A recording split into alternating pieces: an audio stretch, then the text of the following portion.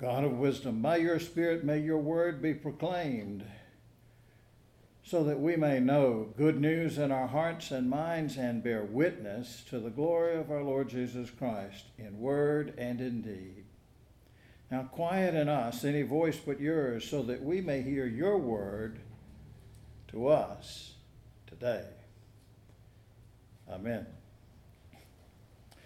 Our scripture reading from Luke is a pivot point in this gospel. It marks the beginning of Luke's special section, sometimes called the travel narrative.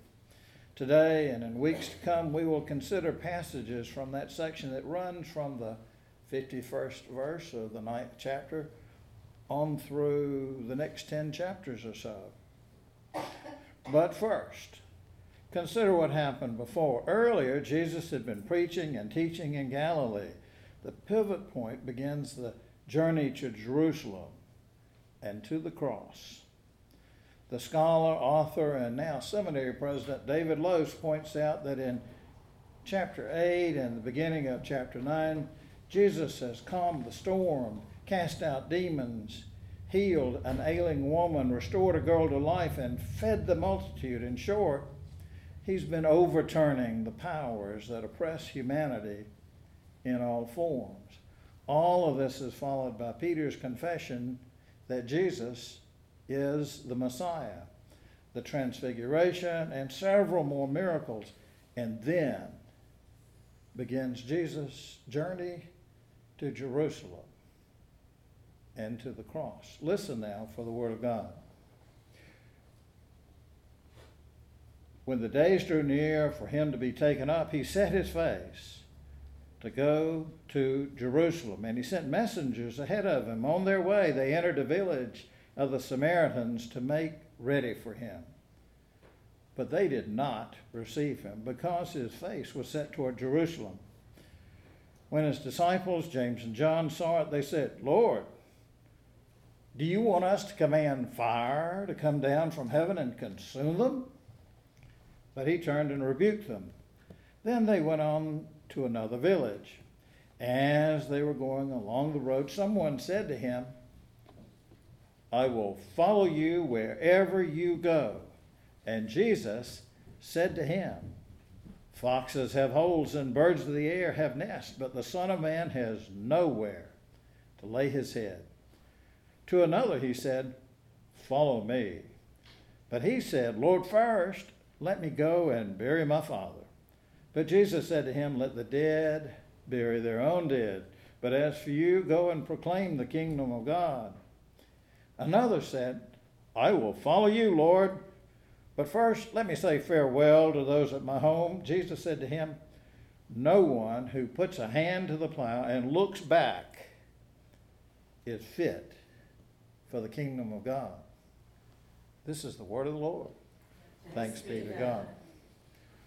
O Lord, may the words of my mouth and may our thoughts be acceptable in your sight, our rock and our Redeemer. Well, this passage from Luke describes two stories. First, about rejection by a village, and then second, a three-part excuse story about two volunteers and a draftee. But first, do you remember back in the day before every news show on television used that phrase? But first, to tease you, to taunt you, to tantalize you, to frustrate you. Tim Russert was the host of NBC's Meet the Press for years, and he was the first person I noticed who would start every show by telling you about some person, a topic really interesting that would be on his show, and then every time say, "But first." Well, now you hear that phrase on local and national news shows and the late night shows. Those guys who used to only say "but first" in the context, these commercial messages. Now they say it all the time. We'll talk about how "but first" is used by the draftee and two volunteers in the verses we read from Luke. But first, let's consider the rejecting village. Jesus had set his face toward Jerusalem, and the shortest route was right through Samaria. The Samaritans and the Jews had long-standing differences, and neither group cared much for the other. So after that Samaritan village rejected Jesus, James and John were ready to break out the napalm, saying, Lord, you want us to command fire to come down from heaven and consume them? Whoa, you may think. Where'd that come from? Well, there are some precedents in the Old Testament. In the first chapter of 2 Kings, King Ahaziah had sent a company of 50 soldiers and their captain to get Elijah. And the prophet had called down fire on them, and the king sent another 50 and another captain. And again, Elijah called down fire on them. And so the king sent a third company, and that guy negotiated a better deal to where he allied with the prophet. He learned from history. Well, remember, just a few verses earlier in chapter 9, Luke had described the transfiguration, that is a mountaintop experience that these same two disciples, James and John, they had just had that experience with Jesus and Moses and Elijah. But Jesus did not respond to rejection with fire. He spoke sternly to them and they moved on. In fact, back at the very beginning of this same 9th chapter of Luke, when Jesus sent the 12 out to proclaim the kingdom of God and to heal, he told them how to deal with rejection. Whenever they do not welcome you as you are leaving the town, shake the dust off your feet as a testimony against them. We'll talk about what that might mean for us, but first, consider the two volunteers and the draftee who responded to Jesus not with Samaritan rejection, but with an excuse, a but first.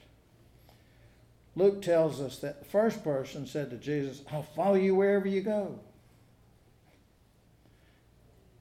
We don't really know how he responded, but what we know, what he did later, what we know is that Jesus said to him, foxes have holes, birds of the air have nests, but the Son of Man has nowhere to lay his head. In other words, Jesus told that volunteer, you understand, I'm homeless, dependent on the kindness of strangers, with the implication that follow me and you will be too. Then consider the draftee. To another he said, Jesus told him, follow me, and that draftee, he was good with that, except he had a but first, let me go bury my father. And Jesus said, well, family's real important, so you're excused, right? No. Jesus said, let the dead bury their own dead. Now, I have read that nowhere in the Bible does Jesus say, it's me or Satan, me or the devil. That's the choice you got. Following Jesus involves hard choices, sometimes choices between following Jesus and other good things, like family responsibilities. So what is your first love? The third person encountered on the road is another volunteer with a but first. This one said, I will follow you, but first let me say farewell to those at my home. So Jesus said, okay, right, go right ahead, hug and kiss everybody at your house and hurry on back, right? No. Jesus said to him, no one puts his hand to the plow and looks back. No one who does that is fit for the kingdom of God. Well, Luke does not tell us how the two volunteers or the draftee, how they responded to Jesus telling them that discipleship on the way to Jerusalem would mean homelessness, would mean choosing family duty, him over family duties, and would involve single-minded commitment with no looking back. We don't know what they did, but that's not really what's important now. What is important is what will you and I do. If you've decided to be a disciple of Jesus, you believe that he's the Son of God, the Messiah, and you follow his commandment to spread the good news of the gospel. The first part of our passage from Luke tells us that it is not our place to do the condemning much as we'd like to sometimes. That's not our job. Condemning is above our pay grade. It's not for us to call down fire on those who reject the message. And the second part of these verses tell us that discipleship is not easy. It's not comfortable. It's costly. Discipleship involves hard choices. Following Jesus Christ is not something we get to put off, not something we do when it kind of fits into our schedule, but our first priority. When we talk about discipleship, never say, but first. And do you know why but first is such a frustrating phrase to hear? Well, basically it blocks the goal. By definition, if you said, come up with an operational definition of frustration, if you block a goal, if you're ready to go out the door and it's locked and you can't get it open, you're frustrated. That's by definition frustration, blocking a goal. But first says, wait. But Jesus says no to waiting, no to later.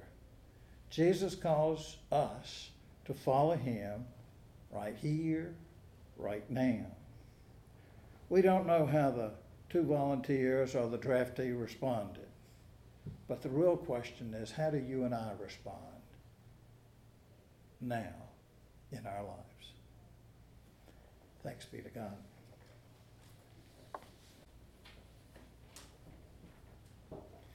The eternal Creator calls us. The risen Savior sends us. The dynamic Spirit, the Holy Spirit, empowers us. So go into the world and make disciples for Jesus Christ. Now may grace, peace, and love, the triune blessings of the triune God, Father, Son, and Holy Spirit, be with you now and forevermore. Amen.